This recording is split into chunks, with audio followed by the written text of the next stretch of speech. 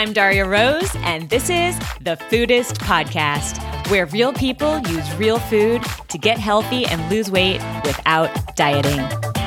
Hey everyone, welcome to the Foodist Podcast. I'm Daria Rose, and I have an amazing episode for you guys today. It's a little long, but it's really profound, and we have an amazing conversation, so I think it's worth listening to the whole thing. Today, I'm talking to a longtime Summer Tomato reader and success story, Rashonda. So I've been following her progress for many years because she did Foodist Kitchen and she did the Mindful Meal Challenge. And so I watched her learn how to cook and make all these health style changes. But I only recently found out that she overcame within the last year, she overcame binge eating. And I asked her to come on the show and share how she did that, because I know it's a very, very common problem, especially with former dieters, since dieting pretty much causes binge eating. But there's a lot of other factors as well. And Rashonda is such a deep thinker about these things. And she understood fairly early on that all these issues, that she needed to overcome. Binging was one of them, but also just learning to cook and dealing with stress from her job and all this stuff. Her health style habits, her taking care of herself, starts in the mind, starts with psychology. And she just takes me through how she has systematically addressed her psychology in all these different areas of life and overcame them by doing that. And there's so much wisdom here, like so many insights about, how to change your habits, how to recognize how to do that. Cause it's one thing to want to change a habit. It's a completely different thing to recognize what's actually going on and how to influence it, and how to develop that self-awareness, how to focus on the right things, how to be patient and accepting of yourself when things don't move quickly, and when it's time to draw the line in the sand. When, for instance, it starts out, but she explains how she had a very difficult job, and that was one of the reasons that the binging started in the first place. It was stress related, and at some point she realized that she shouldn't have that job anymore because it was not healthy for her, and that's a profound thing to do as well. Like every step of the way here is so deep. So this is a really profound, like I said, and intense conversation, but there's a lot to learn, and I think you're really going to love it. So give it a listen and enjoy.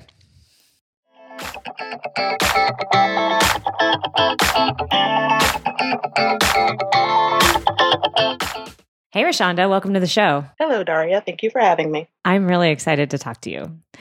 So you are, I've kind of been following your progress for a really long time, because you've been in the Foodist Kitchen program and you're in the Mindful Meal Challenge. And the other day, you made a very interesting comment on Facebook to a reader / other Mindful Challenge participant who was struggling with binge eating. And actually, there's a lot of people in the Mindful Meal Challenge struggling with binge eating, and they're trying to use mindfulness to overcome that. And they've kind of like branched off into their own little group, which is super cool. But you had some great insight, and you said you've overcome this yourself. And so I invited you here to tell me how you did that, because that's like amazing. And I know that everyone's story is a little different, but this is like the crux of so many people's struggle. And I would just love to hear how you did it. Well, I so appreciate this opportunity, because I have been burning with desire to say this to more people, because I feel so strongly about the way that I would manage to overcome it. And just going back, like, I guess just to give people some background and to convey that, if you're struggling with binging right now, if you feel like it is a struggle that you just cannot overcome, like I have been there, and it is just such an overwhelming, and it's such a heavy feeling. It's a feeling that you can You can really feel like you're under the weight of it, in so many ways. Right. It's because you feel out of control, and also you feel so much like shame around it. Yes, exactly. So there was a very definitive moment for me, actually, when that I can remember, is when I started using food for comfort. And it was back in 2009, and I was teaching full time. It was my first full time teaching job in a really tough school. So I was struggling, and I was under a lot of stress. And it had gotten to the point where I just, I felt very overwhelmed. I felt like I didn't know how to handle what was happening. I didn't know how to handle the stress. And what I ended up doing was, I remember so vividly, I had this extended break, which teachers don't usually get. Usually only have like a half an hour. But I had a half an hour on top of my planning period. So I left thinking, okay, I'll just take a drive. But I don't remember how, but somehow I wound up at McDonald's. And it's funny because, growing up, we didn't really have a lot of fast food around. My mom cooked the majority of my life. So I was very used to, home cooked meals. And so I can't tell you why I wound up at McDonald's, but I did. And I remember like gorging myself. And, it felt like better for that moment. And when I was a kid, McDonald's felt like, because my mom was the same way, like she was like, that's poison. And she just always cooked. But like she would let me have it every once in a while. Like, so I'd like get it on my birthday or something like that, just because I just wanted to be like all the cool kids who got to eat out. Right. And so for me, in my brain, like I don't necessarily think I even liked the food. I don't remember really what it tasted like when I was 10 or whatever, but it felt like a treat just because it was such a rare thing. And my parents sort of used it as a treat, like as a reward in some ways. Yeah, same here. It definitely was that. And we had a large family, and they couldn't take us out that often. And when we did go out, McDonald's was right in budget, because Right. there were 6 of us. So yeah, it definitely was that for me too. So this became a habit very, very quickly because, I've been reading a lot and learning about how, there's, more about it than me for sure. But when things are so, shall I say, emotionally loaded, something that you use to comfort yourself in that moment can easily, like almost instantaneously turn into a habit. And so I think that's what happened with me. Although I think there were signs earlier on too, but I definitely developed a habit that in 2009 with just going on that break, specifically going most of the time to a McDonald's or something like that and just gorging myself. And eventually this became something that I was aware of, because at first I was doing it unconsciously. So once I became aware of it, that's when dieting started for me. It wasn't something that was part of my childhood and growing up, but it started as a result of all of these binges that was going on. So how long were you, so in 2009, you had this first sort of binge episode, and how long were you doing it before you decided that you should diet? It's like, had you been gaining weight, and how long had that been going on? Yeah, I want to say it'd been going on. I gained weight very quickly because processed food, McDonald's, it just, so it was within a year that I noticed myself gaining weight, and I started dieting. And I don't know if I can say this or not, but it was, I started doing Weight Watchers. Is that okay to say? Absolutely. Yeah. Okay. So yeah, I started doing Weight Watchers, and that was like one of the first diets I tried. And I didn't even do a whole lot of dieting from then on, but because I did have this sense about me where, I don't know if I got it from my mom or what, but I didn't understand to a certain extent that dieting wasn't the way. But somehow I felt like Weight Watchers was a little different, like they kind of pitched teaching you how to eat right. And so it felt like that one was okay. It didn't end up working out for me in the long run. But so that's where things kind of started.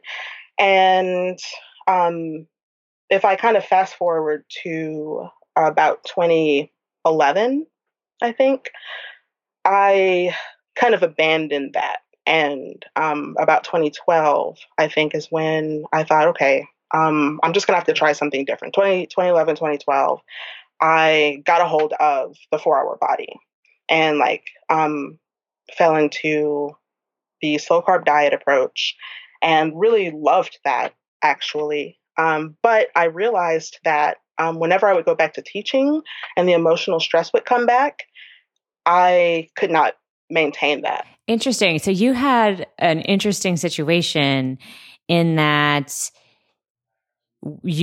because you're a teacher, you had breaks, right? Like you had summer. Right. And so that was when you were like, oh, I can get this under control. So you had this very unique perspective because most people just work on their jobs all day and there's no breaks. And so they can't necessarily identify, yes, it's absolutely my job causing stress and making me do this. But you were able to do that because of your sort of unique circumstance of being a teacher. Right. And, that's something I hadn't pinpointed before. So thank you for saying that. But that's absolutely true. And so I think what happened was, and I eventually left teaching because the stress was too much for me. But my final year of teaching, or my final teaching job, I should say, because I was there for 2 years, I ended up taking myself out of the slow carb approach. It wasn't that something that failed and then I stopped doing it. It was something that I first saw wouldn't last. Because you just couldn't maintain it in that environment? Exactly. Okay. So I intentionally said, you know what, I'm just going to stop doing this because I don't want to end up in a situation where I end up, triple gaining back my weight or something like that. And so I kind of transitioned into something similar to what I learned from you, but it was under the watchful eye of a body coach, shall we say. And that quickly, I abandoned that quickly because I started feeling a lot of shame and guilt about not being able to, deliver. I felt like it wasn't a judgment situation at all, but that's how I felt. And I felt like, okay, I keep overeating and binging when I get, stressed out. And then I have to report that to a person. Mm-hmm. And I felt embarrassed. I didn't want to do that. So right, it added an extra should. Exactly.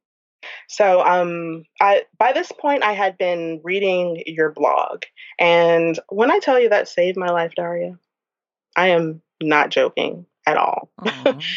In so many ways. First of all, I learned what I'm sure everyone who's listening right now will be familiar with is what you call the health style. And so I started developing home court habits, as you would say, that immediately helped me in so many ways. The top way being my psychology. Because going back to binging, once I had those habits in place and I saw myself daily eating vegetables, daily trying to, treat my body well, trying to just have all of these smaller components that added up to something bigger. When I had that in mind, if I knew that, if I ate a brownie one day, I knew it wasn't as big of a deal because I knew that, I was eating vegetables most of the week. Isn't that liberating? It is so liberating, and so that was the first thing. And one thing about binging is that I realized I had to do a lot of work around identifying the types of binges that there were, because there were binges that were the result of not eating enough satisfying foods during the day. So that's something that developed post-stress binging. Exactly. From maybe from dieting. Yeah, maybe from dieting. Probably, yeah, most definitely. Actually, the more I think about it, from dieting. Yeah. So not eating enough satisfying foods was causing this other component. And so that got under control really naturally using your methods. And then what happened was I got to a certain point and I realized, you know what? I've been really working on these habits. I've been cooking consistently for a year. I've been going to the farmer's market for over a year. I've been doing all these things and I've seen all these magnificent changes in my life. And one day it occurred to me, I'm not losing as much weight as you would think I would be losing.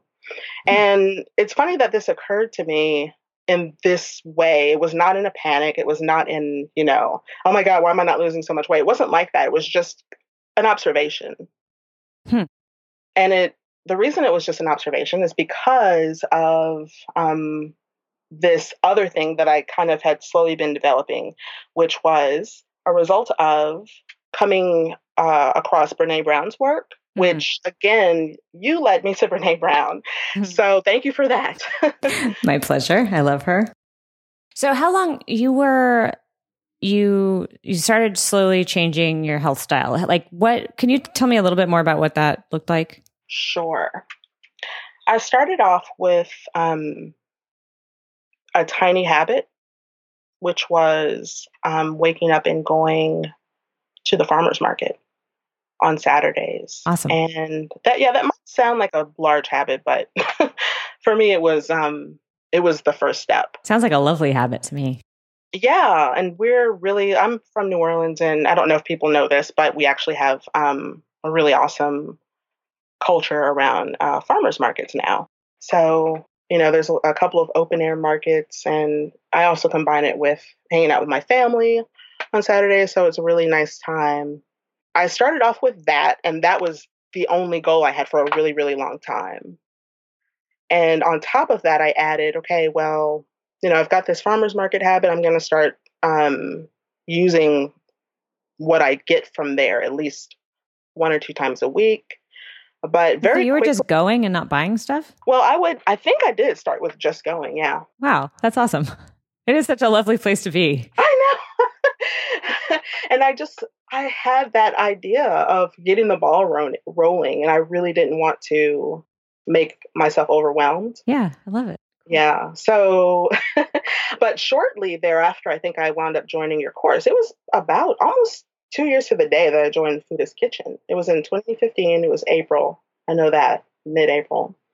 So I joined Foodist Kitchen, and that was more reinforcement of building up these tiny habits. And, I remember starting off with putting a knife on the cutting board. I think that was your suggestion when I got home. And, I was teaching at this time. I was still under a lot of stress. The stress in my life led me down a very dark path at that time, to be honest.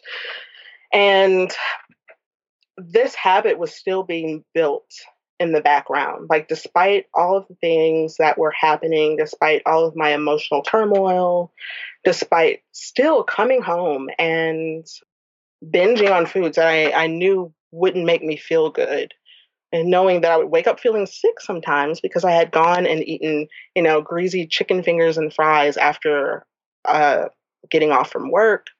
But still, I would come home and put the knife on the cutting board, and so all these habits were still building. So it's kind of like, when I think back to that, it almost seems contradictory, but it worked. Amazing. Yeah.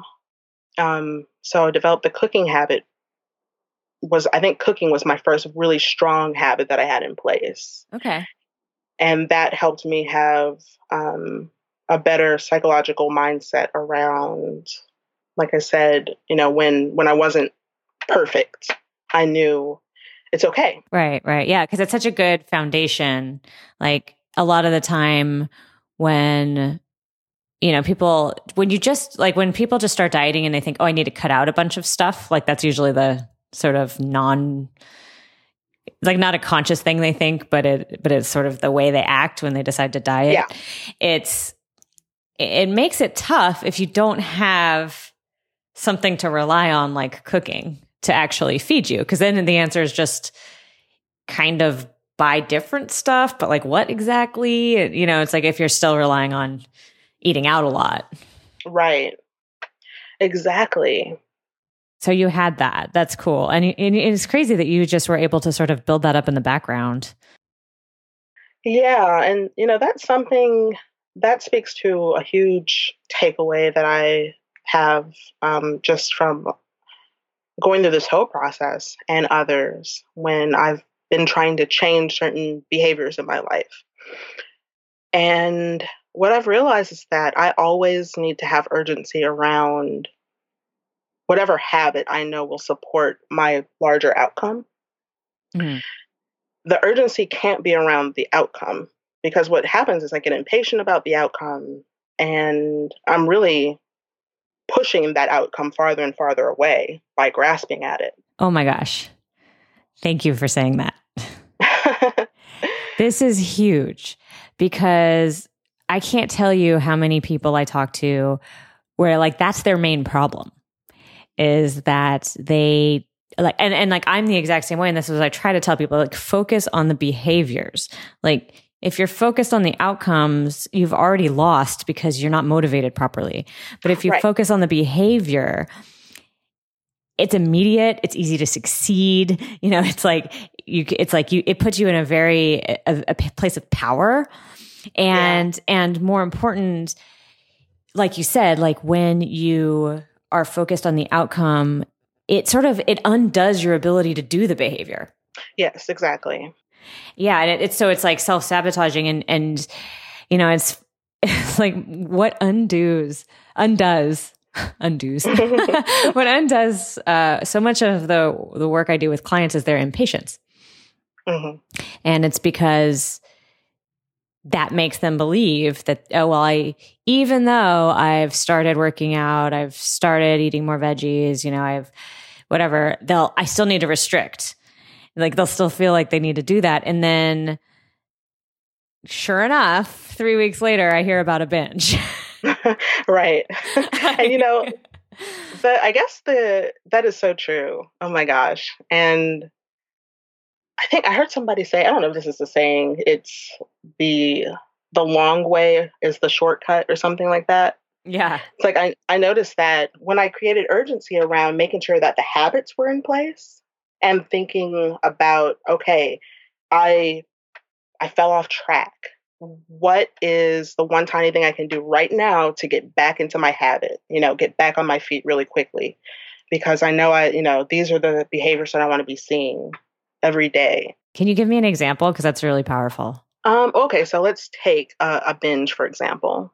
If I find myself binging for whatever reason, I immediately go into self-reflection and I'll ask myself, well, you know, why did this happen?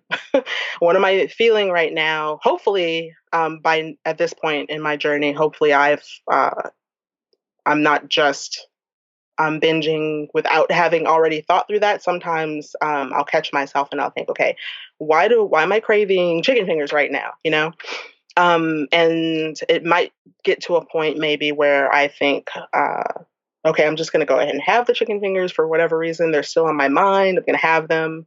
You know, I'm going to figure out what's going on, but I'm going to have them. I'm letting myself have them. Mm-hmm. Well, then I go back and I reflect on my day often. And I ask myself a series of questions every day. I borrowed this from Marshall Goldsmith. He has a book called Triggers, which is great for behavioral change. And he asks himself daily questions. And so one of my questions has to do with whether or not I've given myself beneficial and delicious food choices during the day. And that kind of helps me clue in with myself and figure out, you know, what might have happened. And so if I identify that there's a behavior that I didn't do, then I can go back and figure out what were the dominoes that fell that led to that. So if I didn't cook, for example, then I can backtrack and figure out, well, why didn't I cook? Is it because, you know, there was nothing in the refrigerator? Is it because I didn't prep the vegetables? Is it because, you know, I ate broccoli 4 days in a row and I don't feel like eating broccoli anymore? You know, I just have to go through that process. That is so huge. So I want to pause here and just tell you, or not tell everybody that this is actually an incredible skill that you have. And it's really cool. Like I'm totally going to read that book because I've never read it before. But so often, if somebody doesn't do some behavior that they've told themselves they should be doing, or decided that they need to do, if they don't do it for some reason, they feel like a failure and just stop there and just feel bad. Right. Mm-hmm. Instead of being like, I'm human, I do things for reasons that I'm not always aware of. I wasn't just weak. Because what it feels like when you don't do something is, gosh, I'm tired. Gosh, I don't want to. You have a little argument in your head, and then the lazy part wins. Yeah. And then you feel like crap. Right. But and then you feel like crap, but also you blame yourself because you felt like you had the power to make the right decision, but really you hadn't set yourself up for making the right decision. And so to be able to pause and say, I'm human. Humans sometimes plan things that don't work out, but like, what's the real cause? Like, why didn't I feel like it? Mm-hmm. Like, why was I too tired? Why? And I try to write stories like this on the blog. I once wrote something about how like, I hadn't cooked dinner for a couple times in a week and I was really confused why. And I realized it was because specifically the butcher at my farmer's market stopped going. And I was just uninspired by the meat selection at Whole Foods. Oh, isn't that funny? Yeah. And I'll link to this article in the show notes, but it was so subtle and it would have been so easy for me to, just be like, oh, I'm just out of my groove, or, oh, I was just being lazy. But that wasn't it. I was uninspired, right. And I was uninspired for a very real reason. And it wasn't conscious. And it takes some digging to find that, to make it conscious and therefore enable you to do something about it. Yeah. But this is just occurring to me. Like what you're saying, you're operating on a basic assumption that I think many, many people don't operate off of. And I hadn't for a long time until I started reading your blog. And the assumption that you have is that, this should be easy. Like this should be enjoyable. This should be easy. I should be loving my life. And you're not going to assume that you should just like be stricter, and because you're not going to assume, oh, I should just be able to control myself. I should just have discipline. I should just, beat myself into submission. Well, you're going to find another solution. You're going to find a solution that allows you to be compassionate with yourself and to help yourself be motivated from the inside to do the thing that's best for you. That's a really, really good point. And I want to emphasize that a little bit because you're right. And I think, it's basically what you're saying is it comes from a place of self-confidence, a place of, I think like where I feel like, well, I know I can do this. I personally know I have the discipline because I'm a straight A student, it's right. Not like, and sometimes you can look at other places in your life where you're successful. And if you're successful at anything, you have the power. It's just, you haven't, for some reason, it hasn't translated to this other area, but that definitely means it's not you. Right. And yeah. And I generally assume that like, if I really want to accomplish something, I just have to figure out how. It's not a matter of like innate ability or whatever. It's like if you're bad at something, you just get better at it by like figuring it out. And I guess I don't know where that comes from. Maybe from having a really hard childhood or something. You know what? I was just going to say, like, I think, that's something that it sounds like you maybe take that for granted in yourself a little bit. Like that's just something that you have and maybe you don't know where it comes from. But like for me, that is not the case at all. I've only just found that confidence. And the confidence really came from finding successes, but before I had those successes, I did not have that confidence. Oh. I did not feel like I could achieve anything. So it's really interesting. That's super interesting. That's a really good point. And I just read something the other day that really impacted me because like, I agree. Like, well, I don't entirely take this for granted anymore because I talk to enough people that struggle with this. So I know that it is a skill I have and that I've had it since I was like a baby. But what's really interesting is I read something the other day that said that you're right. I think self-confidence might be the wrong word because confidence comes with success. And most people don't really have confidence. I don't necessarily have confidence that I'm going to be good at something. Mm-hmm. I don't because confidence means I believe that I will be and that I won't fail. And that's not how I feel. But the thing that I read, it said that you needed courage. Mm-hmm. Because courage enables you to try. And if you don't try, you will never have the success. And if you don't have the success, then you'll never have the confidence. But courage comes first. Mm. So it might just be that like I somehow developed courage to fail at some point. Yeah, that's really important. And it's really interesting to think about. I've never really put all this together in this way, but even more interesting. So for me, what's even more interesting is I'm somebody who like 100% believes that all these psychological things we're talking about, they're not like, so yeah, we all have some natural gifts or whatever, but I think that they're all learnable. Mm-hmm. And that's what you're saying is that you learned it. Right. Absolutely. That's awesome. And yes, I totally 100% agree with you. And that's what I want everyone to understand is that it's completely learnable. And, I'm living proof of that. I have very much learned how to change my behavior. And that was something that I've struggled with all my life for sure, is being able to take control and say, okay, these are the behaviors that I want to see in my life. And, I know how to get them. And a lot of people say, I know how to do it. I know what to do. I just don't do it. Right. Well, now I can say, I know what I need to do. And I can say with absolute confidence that I can get myself to do those things, and like, that's totally learnable.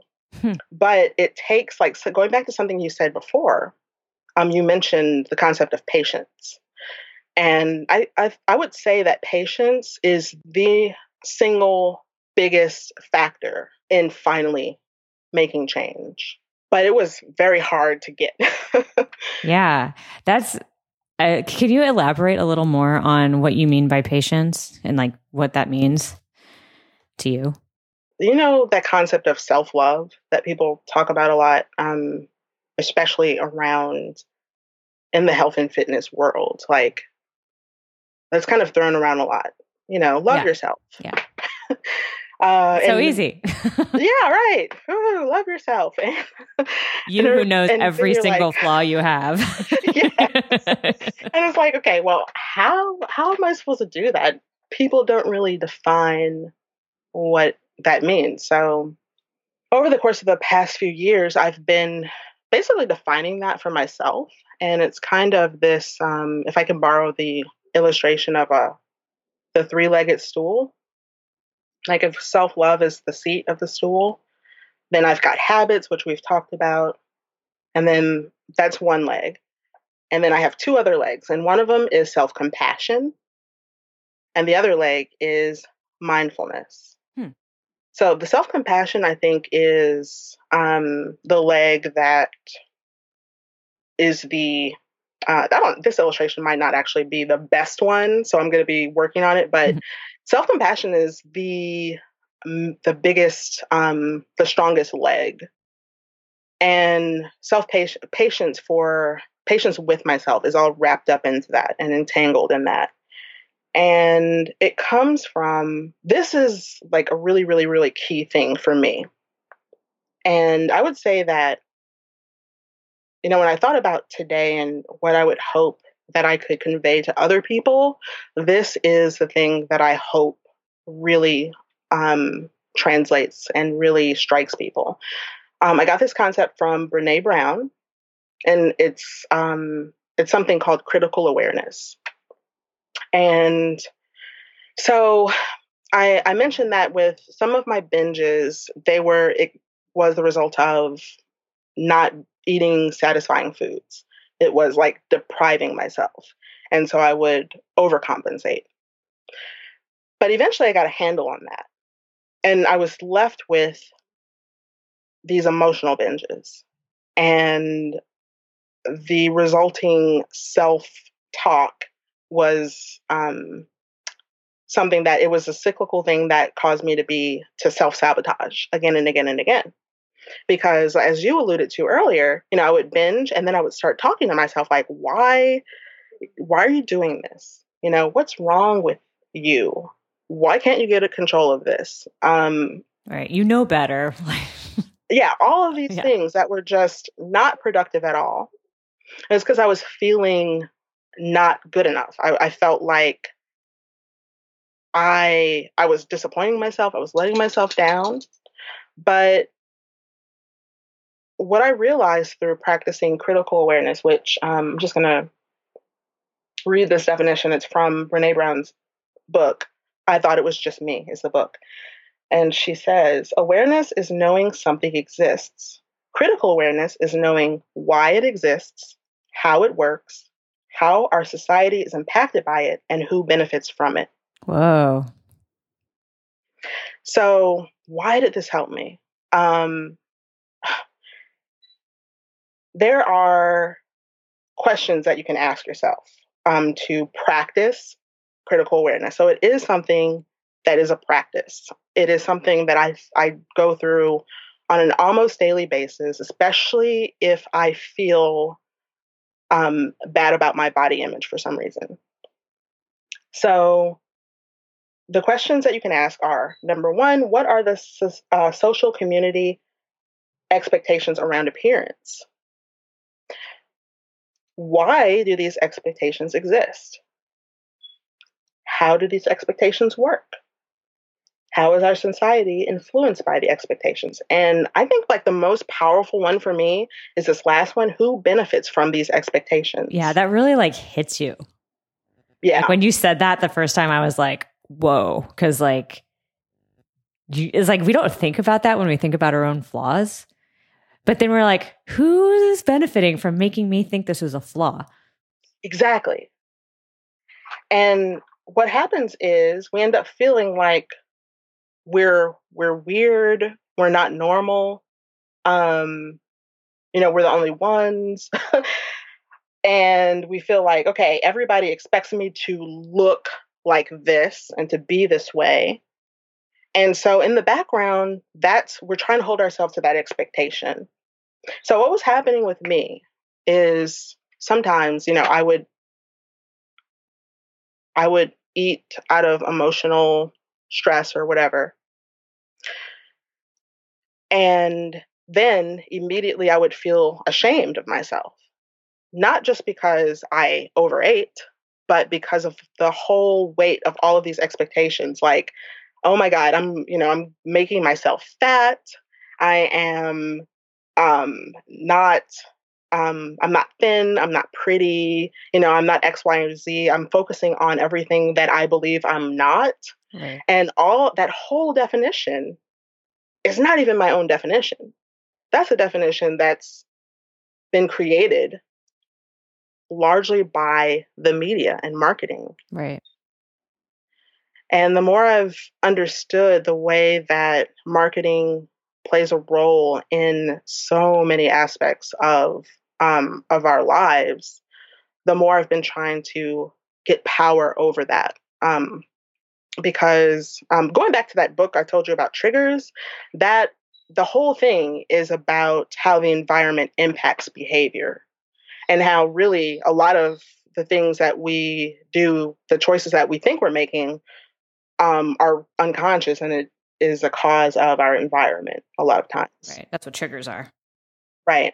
So I became just very acutely aware of how much marketing played a role in my self-talk, in my understanding of my self-worth. It was impacting the way that I viewed myself because I didn't think that I was good enough as I was. It sounds to me like this sort of pissed you off. It definitely pissed me off. You know, it's interesting because what I'm hearing you say is you brought another value into this that you feel strongly about. So it was no longer just like, I want to look good, I want to eat healthy, which are all sort of self-care values. And I don't I've said this before, but I'll say it again because I don't have any problem with vanity goals. I mean, there's no doubt in the world that we are all judged by how we look, and wanting to put the best foot forward in the world opens a lot of doors. And, there's plenty of valid reasons to care about how you look, but you're right. Like but there's like this other like weird element of, I got off track. So those are self-care type goals. But what you brought in here is this idea that someone's profiting financially, like societally, by making this not like deeper than about you, but about like what makes you okay. And like, that is gross. Like that somebody's manipulating you to feel worse about yourself so that they can sell you crap. Exactly. And that's a higher value. I'm just like pointing this out because like when you can bring in higher values like that are bigger than yourself, we think like our own self-interest is what really motivates us, but that's not entirely true. Like we want to do things in line with the values we want to have expressed in the world. And it's super powerful. And it sounds like this really motivated you. And I just want to bring up one more example because I want to hear your thoughts on that. But one more example that came up for me anyway, when I was doing this stuff was when I really started learning about how like the industrial food system and like how animals are treated. Like I love animals and I'm not vegetarian. Like I'm not like, I understand that in nature, like there are animals that eat other animals and I am at peace with that. but the way they're treated in the industrial food system is absolutely disgusting to me. And even the way vegetables and plants are treated in the industrial food system is absolutely disgusting to me. And the way humans are treated in that system is disgusting to me. So I have a visceral rejection of that. And that makes it so much easier for me to not eat at a place like McDonald's. It's like, I don't want to give them my money. Like, I don't care how it tastes. It has nothing to do with that. And I don't even care about my health. Like, I would eat something unhealthy for me, but I'm like disgusted by the industrial food system. So that is really, really powerful motivation because it just shuts down a lot of bad behaviors. Right. Yeah. Because it's bigger than you. And that's exactly. Kind of that's when you can tap into something like that. It's really, really powerful. It is. It's so powerful. It's so powerful to be able to have the strong intrinsic motivation because it takes, as you talk about so much, it takes the willpower largely out of it. And so you can sort of relax into it a little bit more. Right. And, live your life. Cool. So you started noticing marketing influencing how you felt about yourself and got angry. Mm-hmm. And rejected it. Yes, exactly. But so something you said reminded me about this. Going back to the concept of self-love. One thing that always bugged me about when people would say, love yourself, have self-love, especially when people would be like, love yourself, and then you can, you can love yourself into a fit body or whatever. It didn't really jive with me because I thought, okay, if I'm supposed to accept myself as I am, how does that get me to a fit body? Yeah.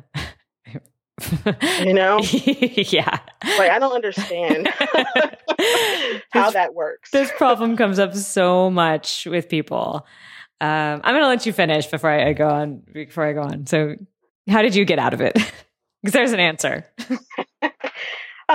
My mom would always say that love is an action word. And what I feel that meant was that, she can say that she loves my dad, but it's the way that she treated him on a daily basis that really showed love.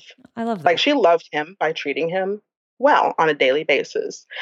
And so what I came up with is that, with self-love, I've developed a way to treat myself that is me enacting self-love. And so the habits are one of those things, the cooking, going to the market. Got it. All those things. The other component, self-compassion, like practicing critical awareness to realize that, I'm normal and I am enough, I'm worthy. How I look does not determine my self-worth. And whether or not I succeed or fail, that doesn't determine my self-worth either. And then, and that, like I said, was the biggest part of it. But the last thing, I think the thing that kind of rounded everything off, once I was able to, I kind of glossed over your original question, which was patience. Like, for me, having patience with myself is being kind to myself. It's understanding, it's like approaching myself as I would a child who's learning, you know? If a child is learning and they make a mistake, I'm not going to say, hey, loser. Get out of here, you're done. You messed up. You failed, you suck at life. I'm not going to do that. I'm going to say, hey, you know what? You're learning. Mm-hmm. You're growing. You tried your best. Good job. Get up and try it again now. Because that's what we say to children when they're learning. So being kind to myself, because I understand that, hey, I'm actually fine. Like, I'm good enough. So it's like those two things working together is what led to me being patient with myself. And because I was patient with myself, the pressure was off. Mm-hmm.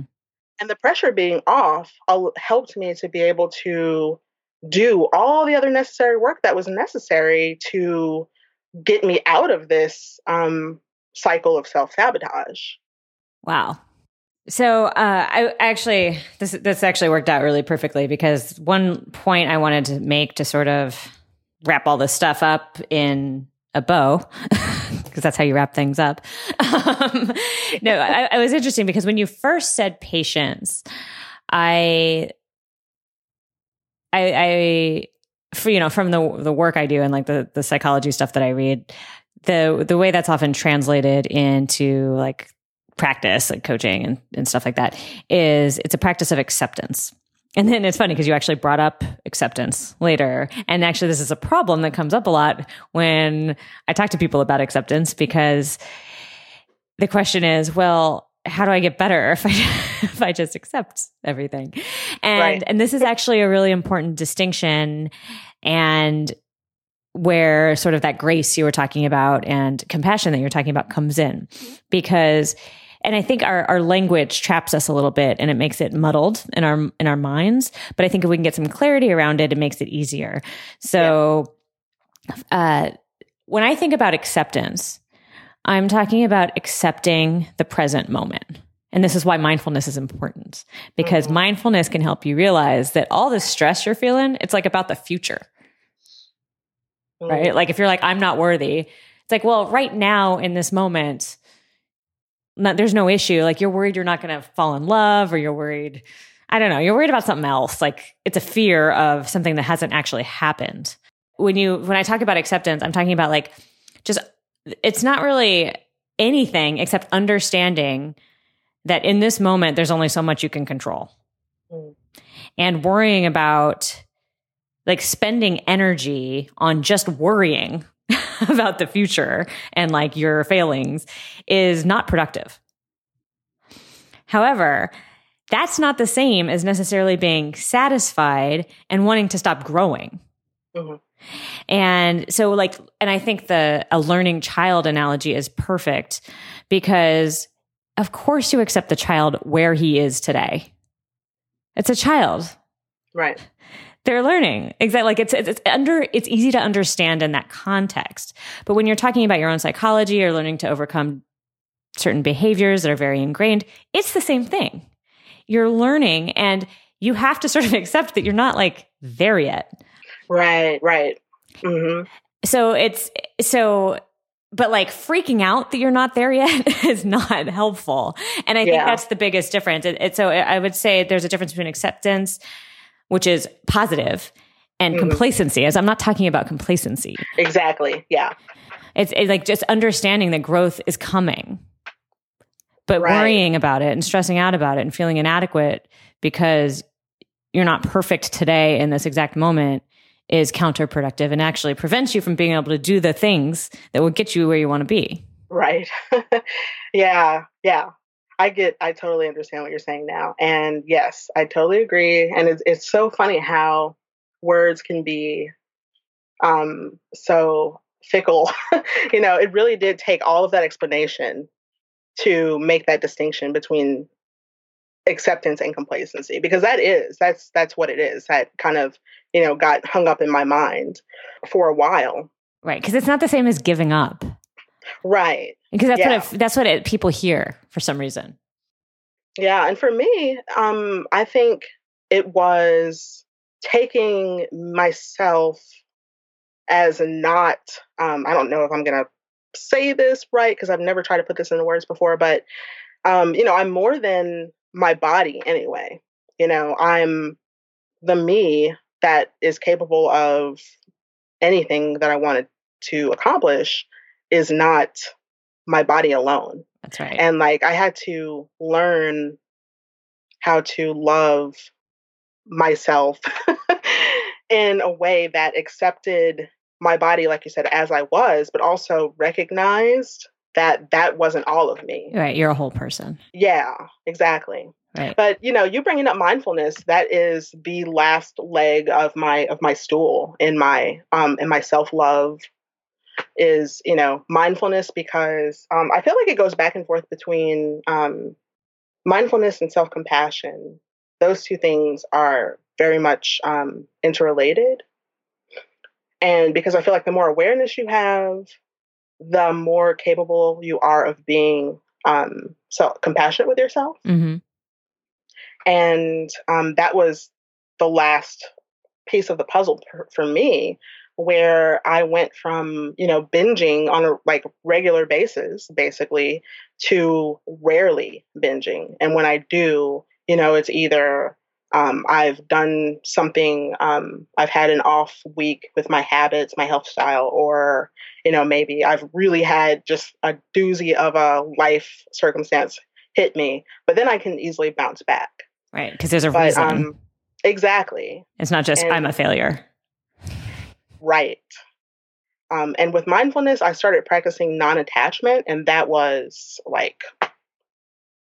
the last thing that just really, really, really made me feel in control. Can you talk about that? What do you mean by non-attachment? Oh, just not being attached to situations, circumstances, even people. But it's a practice where, say, what I do is if I'm feeling an emotion, like say I feel lonely for some reason, I can become aware of that through mindfulness. I can become aware of the feeling of loneliness, mm-hmm. and I can talk to myself in terms of, hey, this is an emotion that you're experiencing, but you don't have to identify with this. And it's transient. You felt lonely before. You'll probably feel lonely again at times in the future, but this is not forever. Like, this moment is going to pass. It's okay to feel lonely. Just talking to myself in those terms, like very kindly, lovingly, allowing myself to feel it, but not identify with it, not take on that emotion. Because when I do, then that's when, I start treating myself poorly. That's a really good point about allowing yourself to feel it versus identifying with it. Because I feel like a lot of people translate in their minds when you say don't identify with it, then the assumption is, well, then I should avoid it. Oh, yeah. So, and then they go into some sort of avoidance behavior, which is usually also not productive. Exactly. And that's what I did before. And it exactly. Doesn't work. Like that, like you go into people do all sorts of bad habits, binging, drinking, gambling, sex. Right. Just wallowing in a pit of despair. Pretty much. All of the above. Yeah. So you're able to sit with the loneliness, acknowledge it as a transient, non-fatal condition that is part of the human condition. And I think that's important too, is recognizing that not just have you felt this before, you're going to feel it again, but also everyone has felt it before and everyone's going to feel it again. Exactly. Yeah. And that's really, I mean, that is what um, self compassion and empathy is really all wound up in that, understanding that we're all human and connected and we all understand, we all know. Yeah. And like, this is like, and it's easy to be like, well, it's a negative feeling. And so I don't want it. And so it's unacceptable. Sort of like, that's like an unspoken, unconscious belief that we have when we have a negative feeling. It's like, get it away, make this stop. Right. But it's easy to forget that dark moments are just as important as light moments for making life beautiful. And that's where art comes from. You know, it's our imperfect, sometimes painful, sometimes glorious lives they wouldn't be any of that without the full spectrum of human emotion, and just rejecting half of it is not productive, but also just it's not even something you should actually want. I mean, if you think about what makes life beautiful, getting rid of all the bad things is kind of not the best goal. Yeah. But you don't want them to take you down. So, it's like, I mean, all the way down. So I like your strategy of, feeling, recognizing it for what it is and just staring it in the face and being really real about what it means for you to feel bad right now. Right. But I love what you said, though. It is so true. Yeah. About, we need, it's all of it. We need all of it. And all of it is beautiful. Yeah. I love that thought. Yeah. We wouldn't have the Smiths if bad things didn't happen. Yeah. It's like the happiest sad music in the world. Wow. So you have done so much work psychologically. Yeah. And can you tell me, so you started all this stuff, you said you started in like 2012 or something like that. It's now been 5 years, and it sounds like all of this was sort of coming into place. What's the last phase for you looked like the last 6 months, 1 year, in terms of this stuff? I don't know how to be more specific. I think I understand what you're saying.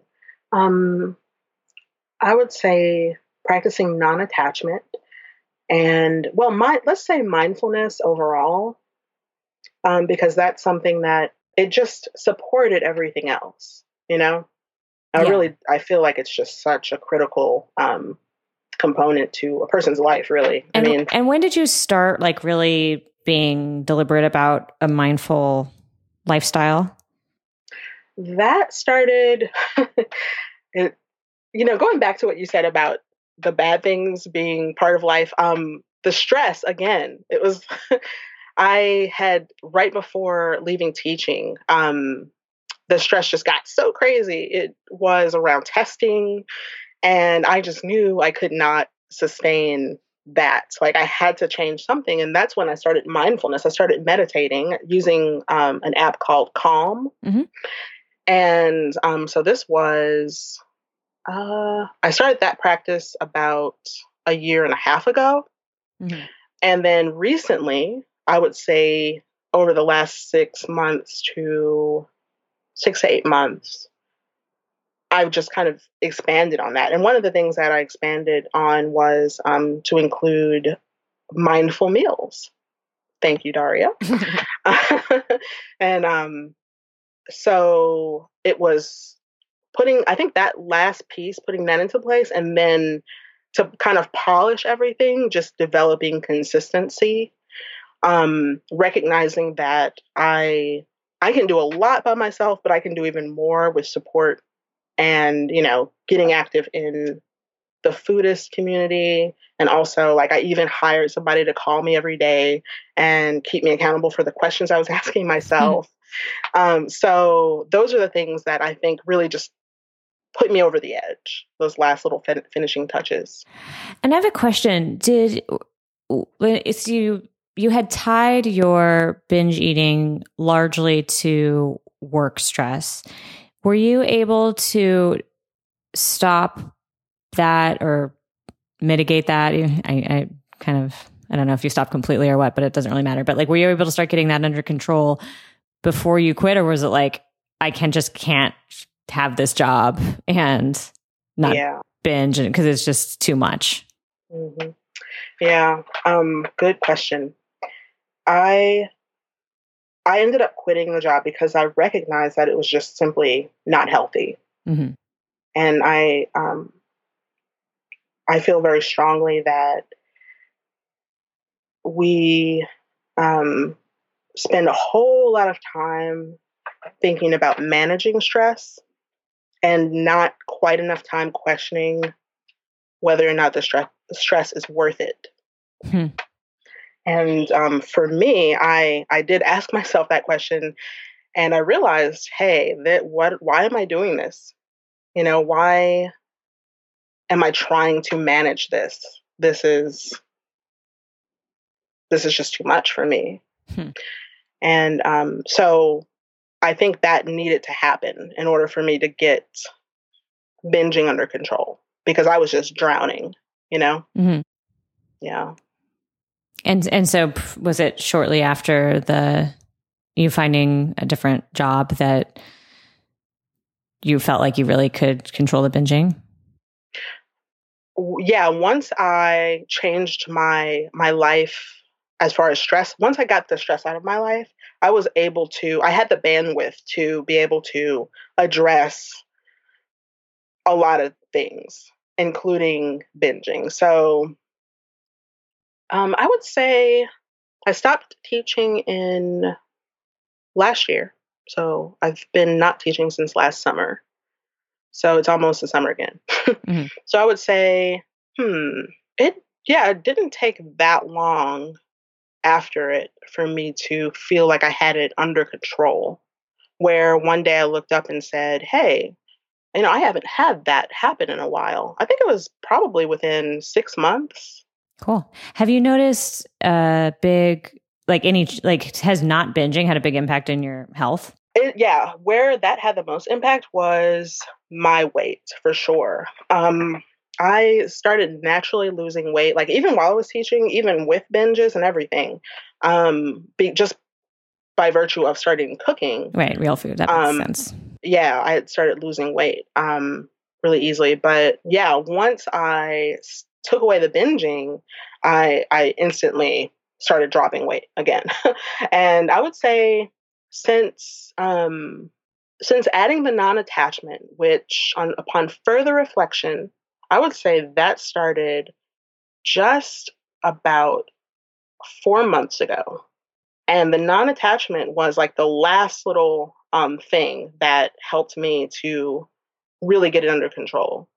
And once that happened, like once I started realizing that just because I feel X doesn't mean I have to then do Y, Mm-hmm. That led to, probably about another 8-pound weight loss. So total, like since I've started like reading your blog and joined the Foodist Kitchen course, I've lost like 28 pounds. Wow. Yeah. And, I'm really happy to say that I've never actually tried to lose weight. It's always been like focusing on these other things. So yeah, it's pretty cool.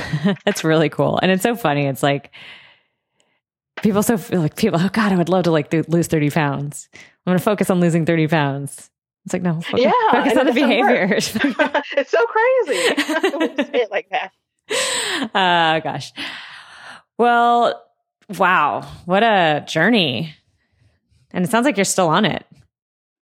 And I'm loving it. And, it's really funny. You asked me that question and I was able to say, oh yeah, I've lost 28 pounds. It's like, oh yeah, by the way, I've like gone down several pant sizes and stuff. And it's really cool to be able to, now I can like sort of hold that up and say, hey, if you want to also lose maybe 30 pounds, I can now share this really awesome story that I think is going to be way more meaningful. Right. That led to this great result. Right. And I don't even really care about the result. It's really funny. It is funny. I kind of have the same story with Summer Tomato and Foodist and all that, because my original goal was weight loss, but I had sort of thrown in the towel. I was so frustrated with how it was going. And so I started like this real food thing, and I didn't expect it to work any better than any other diet necessarily, but I had my hopes up. But what was crazy for me was, like you're saying, like the other life changes that came about as a result of those behavior changes were so profound that by the time I the smoke cleared and I was like standing there 12 pounds lighter, like looking around going, what just happened? Yeah. Like I didn't even care about the weight anymore at that point. I was just like, oh my God, I'm not miserable. Right. I'm not hungry. I don't hate myself. Like what's happening? Yes. This is so great. Like I have a community. Like food got me into my community. So I always felt very isolated. I don't know. My whole life I was just very isolated, like as a kid and all through college. But when I found food, I discovered the farmers market and the farmers and the food community in the Bay Area is so amazing. And I started writing and I met writers, and it's just like that whole thing is like such a, like all of that, like the actual love of food, the cooking, like the friends that brings together, like my life changed so much. And the weight loss is just like a huge bonus. Yeah. It ends up being a byproduct when you do the things that actually make that happen, and permanently, I should say, because, but yeah, I mean, Daria, I just want to thank you. Aw. I'm glad I get to publicly thank you, because it is so liberating. I feel as you feel, that my life is just infinitely better. And I owe a lot of that to you. So thank you. Oh, you're welcome. It makes me so happy. Stories like this are like yours are why I do this, but I rarely get such a in-depth and cool opportunity to talk to someone who's gone through so much. I mean, it's been years. I feel like. So, gosh, that's so awesome. Congratulations on everything. Thank you. Thanks for listening to the Foodist Podcast. I'm Daria Rose. And if you're interested in upgrading your own health style, learning how to get healthy and lose weight without dieting and without all of the suffering that it brings, then head over to my website, Summer Tomato, and sign up for my weekly newsletter. When you sign up, you'll get a free starter kit that'll teach you the basics of how to start changing the way you think about food, health, and weight loss. You'll also get a free chapter from my book, Foodist, called The Myth of Willpower, that explains the science behind why the no pain, no gain mantra of the weight loss industry is the absolute worst approach to getting healthy.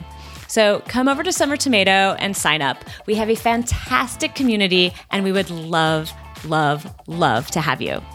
Thanks for listening, and I will see you next time.